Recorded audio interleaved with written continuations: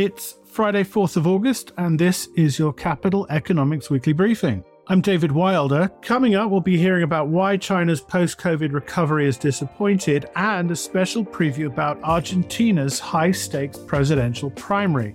But first, I'm joined by Group Chief Economist Neil Shearing. Hi, Neil. Hi, David. So the last time we spoke on this podcast was just after that June US CPI report, which shifted the inflation narrative and sent 10-year Treasury yields plummeting back below 4%. Now, a couple of weeks later, disinflation's still enraged, but that 10-year yield has shot back above 4. What's been going on with the bond market over the past week? Yes, you're right. Moves in the bond market, the big theme of the past week or so. In contrast to previous moves in the bond market, when yields have either gone up or gone down, most of that action has tended to take place at the short end of the curve. Over the past week or so, however, all of the action has been kind of towards the middle and the back end of the curve, so the 10 and the 30-year part, with yields rising and bond prices falling, as you suggest. So what's been going on? I think there are two things, really. One, perhaps, is the decision by Fitch to downgrade US sovereign debt, which grabbed a lot of headlines in the early part of the past week.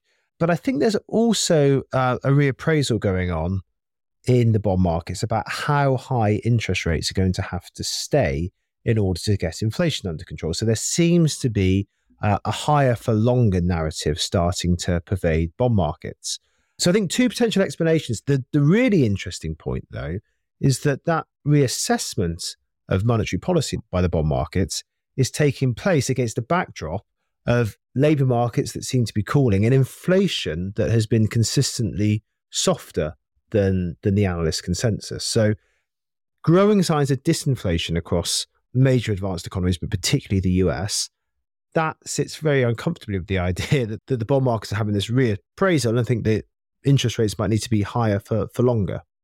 What do you think accounts for that, given how much monetary tightening we've had, given signs of weakness elsewhere in some of the economic data?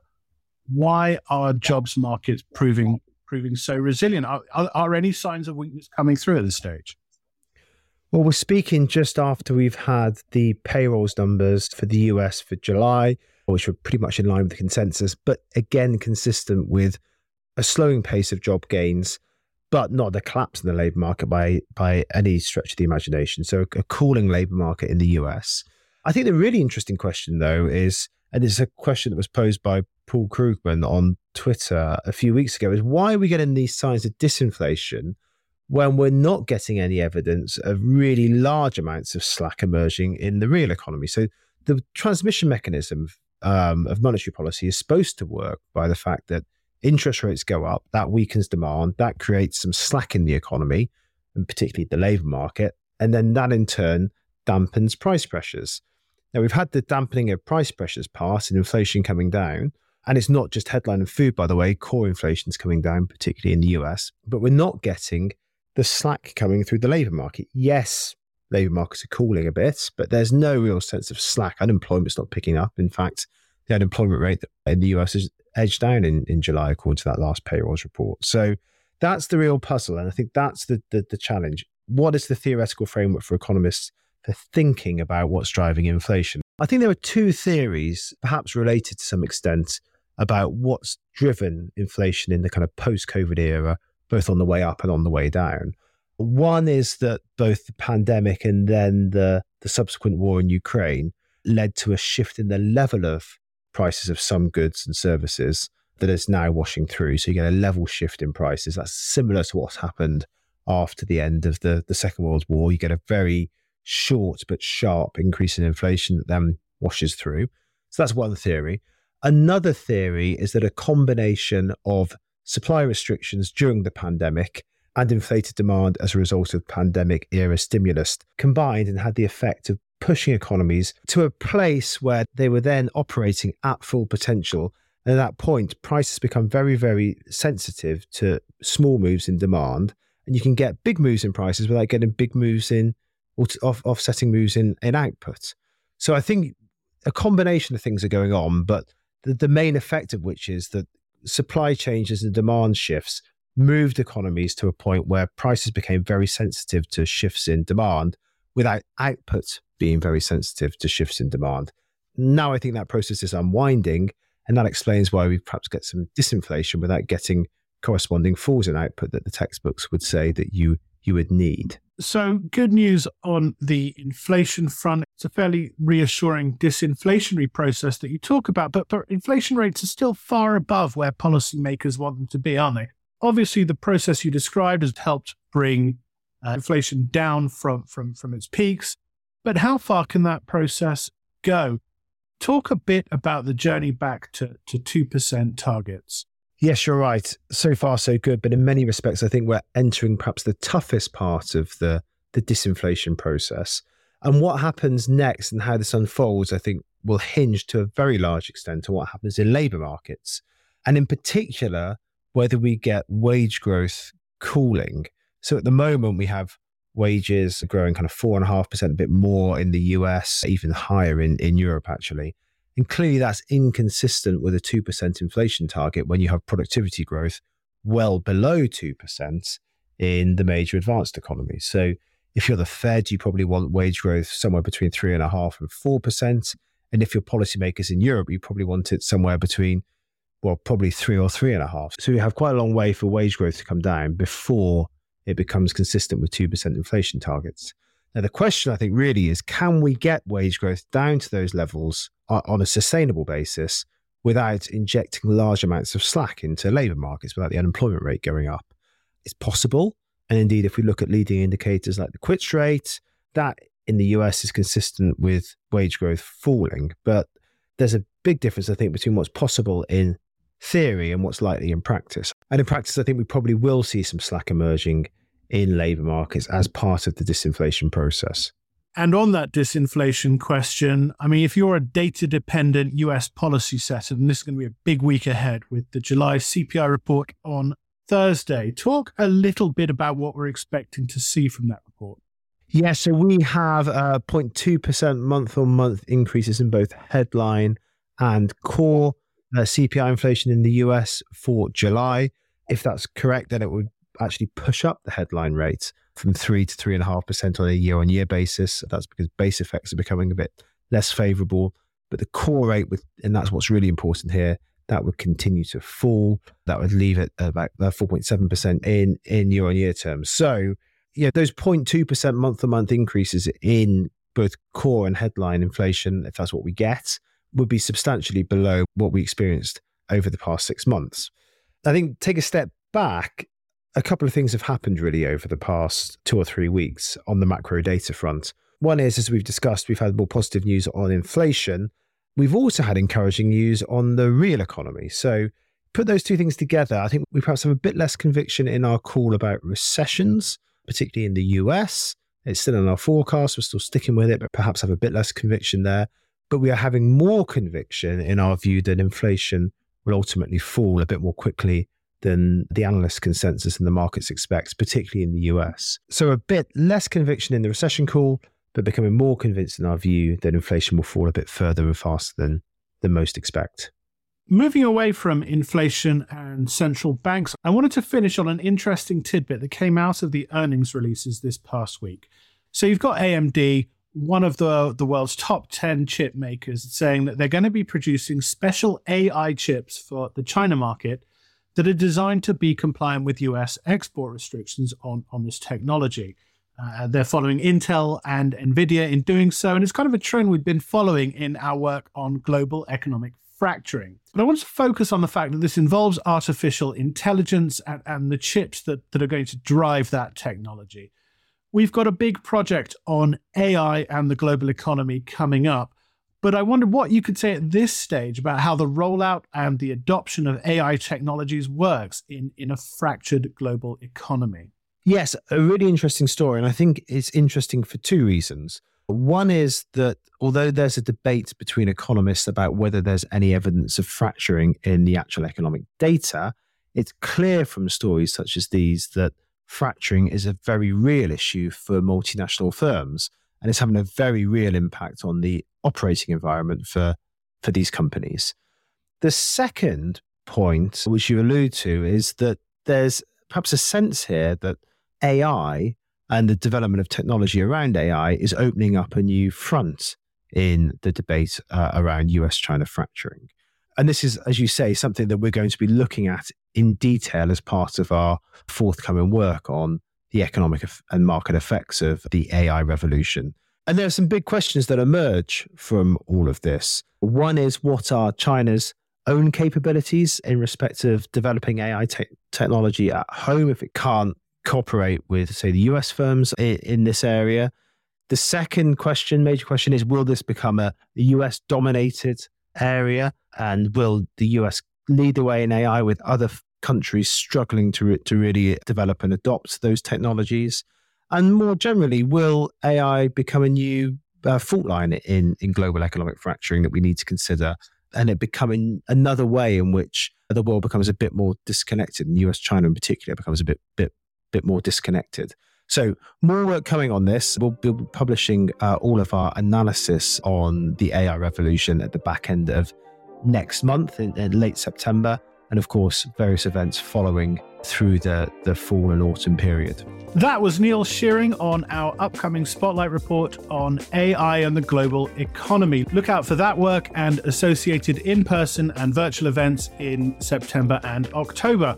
On the inflation front, our US team will be holding an online drop-in, one of our short-form webinars, shortly after the July CPI release this coming Thursday to answer your questions, so sign up for that session. Details on the podcast page. We'll be hearing about China's economic problems in a bit, but first to Argentina, where the PASO primary elections are scheduled for August 13th, ahead of the final vote for a new president in October. Investors will want to be paying close attention to this upcoming primary. The shock outcome of the last election in 2019 triggered a meltdown in Argentina's financial markets. Kimberly Sperfector and William Jackson from our EM team are joining a drop-in this coming Wednesday to explain the potential risks around that vote. They spoke earlier about the election and Argentina's economic mess.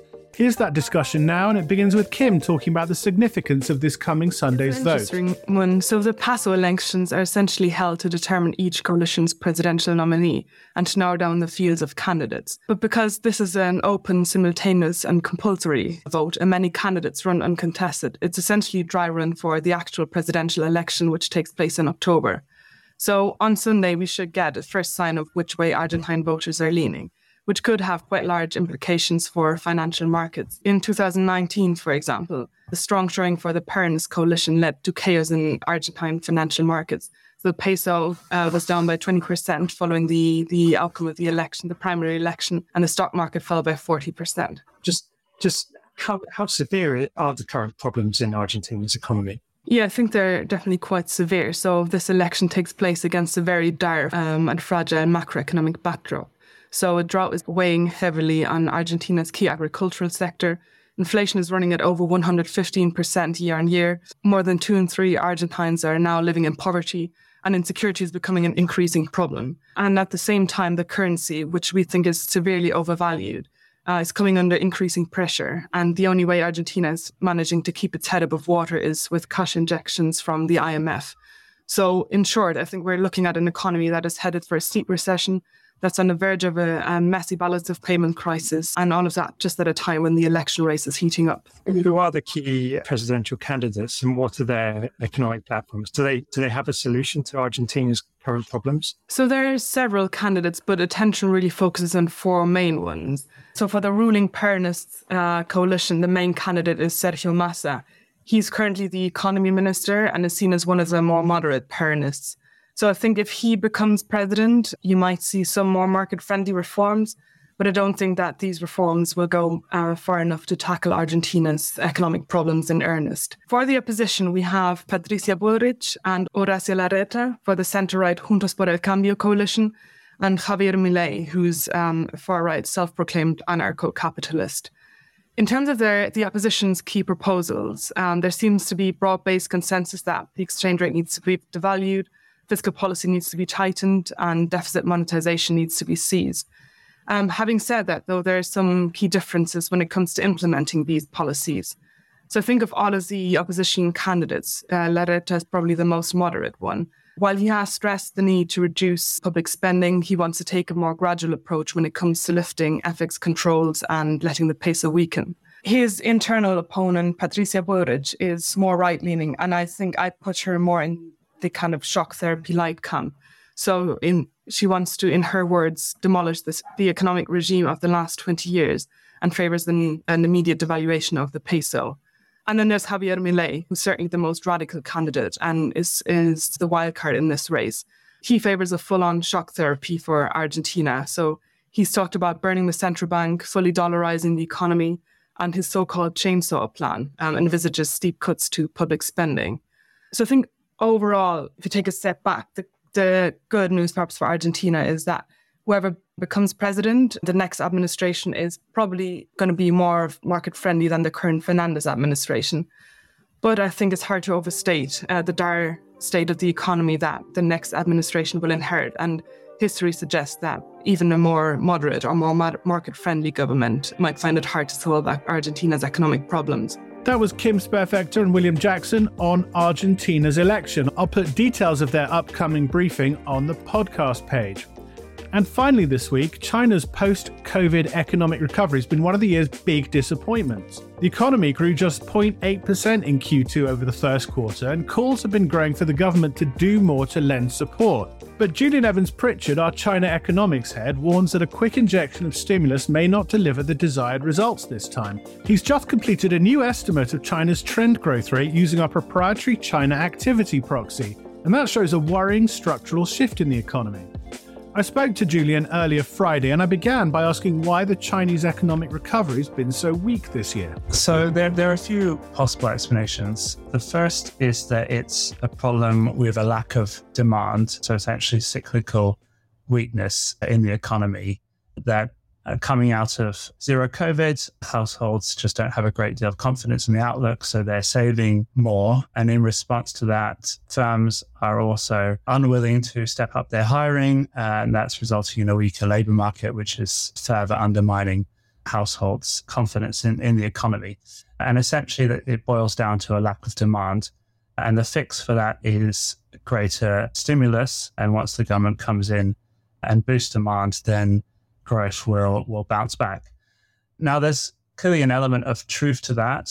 Unemployment is high in some parts of the economy. Inflation is low. That suggests that there is some slack in the economy. But we don't think that that's the main reason that China's growth rate has declined so much since the start of the pandemic. We think there's a more fundamental structural reason for it, which means that even if the government were to step in with more stimulus, that would only temporarily boost growth, but growth would quite quickly drop back to lower levels. Can you talk about what this means in terms of China's trend growth rate and how this affects your longer term view of China's economic growth? Sure. So we knew that China's potential growth rate was declining even before the pandemic. Many of the reasons are well known: worsening demographics, slowdown in China's gains in global export market share. But what's striking since the pandemic is that the pace at which China's trend growth rate is declining appears to have accelerated. So on our estimates, trend growth has fallen by about 2 percentage points in the space of 3.5 years, so since 2019. And that's roughly double the pace of decline that we were seeing in the years leading up to the pandemic. And I think a key reason for that is really the structural shifts that we've seen in the property sector. Up until a few years ago, each year, more homes were being sold, developers were building more homes, and that was not sustainable in the long run. That's something we've been warning about for many years, because at some point, the demographics, the slowdown in rural to urban migration mean that China doesn't need to build more homes each year. In fact, it needs to build less homes each year. And that structural shift has happened with remarkable speed. Home sales are now down over 50% from a couple of years ago. And a lot of that demand is not coming back because there's just less of a need for home building and compared to the past. And what that means is that even if the economy returns to full employment, all of the sort of productive capacity of the economy is in use, it's not going to be growing as quickly as the pace that we were used to when the property sector was doing well and was expanding. Where does that leave the economy in terms of economic stimulus? Lots of speculation since that Q2 GDP report about policy easing. but not much action. What are we still expecting the government to do? And given the structural shift in underlying economic growth that you're talking about here, how much can any policy easing lift growth? Well, we haven't had much concrete action since the weak Q2 data, but we've had lots of pledges of action. The most high profile being, of course, the recent Politburo meeting. I think all the statements we've had from the government make it clear that we will get more policy support. It's just a question of them working out the details of what form that will take. As I said, I do think there is some cyclical weakness in the economy which warrants some government support. And I think in particular, the property sector, the very, very large decline in home sales that we've seen goes beyond what can be explained just through the structural slowdown story. There's clearly a degree of cyclical weakness in the housing market. And it's just a problem of confidence, essentially, that some households are staying on the sidelines because they are concerned that now's not the right time to plunge back into the housing market. We know that households are sitting on unusually large piles of cash in bank deposits. And some of that money, if confidence were to return, would flow back into the housing market. So there is some scope for a cyclical rebound there.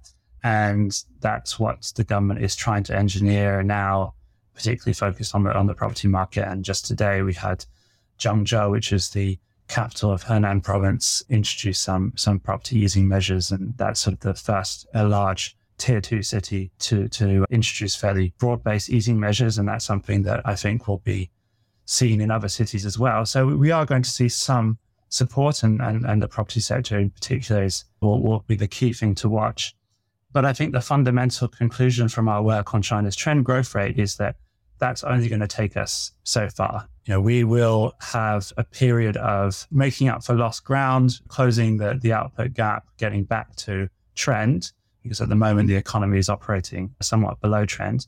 But the key point is that over the medium term, even with policy stimulus, you're looking at growth rates well below what we're used to in the past. And obviously, there's a debate over which figures are reliable. We have our own in-house China activity proxy. On that basis, we think trend growth is only around 3%. On the official figures, they're likely to not fully reflect that. But even on the official figures, we doubt that the economy will be growing much faster than 4% over the medium term. People inside and outside the Chinese government have spent years calling for a push ahead with those fundamental reforms, areas like supporting the household sector, doing more to encourage private sector versus state firms, etc.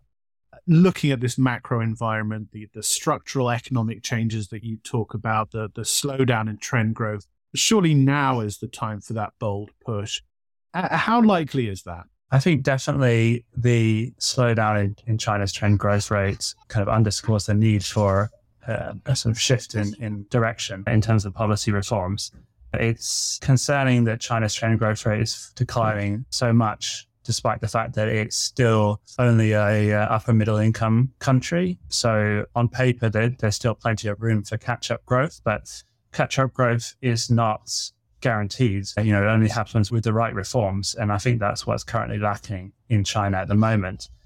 Now, as you say, there's certain parts of the policymaking community in China that have been pushing for greater reform for many years. I think the main barrier is just the politics involved. The Communist Party and the leadership, particularly under Xi Jinping, clearly view a very important role for the state in the economy. They still believe in their previous model of state-directed development and appear quite reluctant to embrace a more free market liberal framework, which is what many other success stories in Asia adopted once they reached this level of development. So economies like Japan, Korea, Taiwan. Unfortunately, we're not seeing that transition happen in China. And I think, the political barriers to that transition happening are still pretty significant. And I'm not seeing any major evidence that that's changing, despite the kind of shift recently towards trying to adopt a more friendly approach to the private sector. Our view is that seems to be a strategic response to current economic weakness rather than a fundamental reassessment of the role of the state and the private sector in China's development model. That was Julian Evans-Pritchard on China's structural slowdown and the potential for stimulus and reform. I'll post his report on the podcast page along with a recording of our recent online briefing about whether China's in a balance sheet recession. I'll also link to the China Activity Proxy, the CAP, which is available to subscribers to our China economics coverage, but also along with all of our data is available to subscribers to CE Advance, our premium platform. But that's it for this week. You can find all the analysis referenced in this episode on our website, capitaleconomics.com, where you'll also find full details of all our events and recordings of past briefings. Also look at CE Advance for full access to all our analysis, data, and much more. But until next time, goodbye.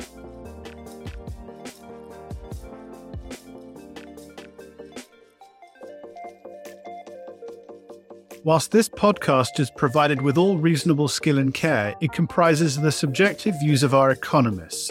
Furthermore, these views are not opinions, nor do they constitute investment or financial advice, or are they guarantees or reassurances to the expected results of any investment products or outcome. You should seek your own specific advice in relation to questions you may have. We will have no liability to you in relation to this podcast whatsoever.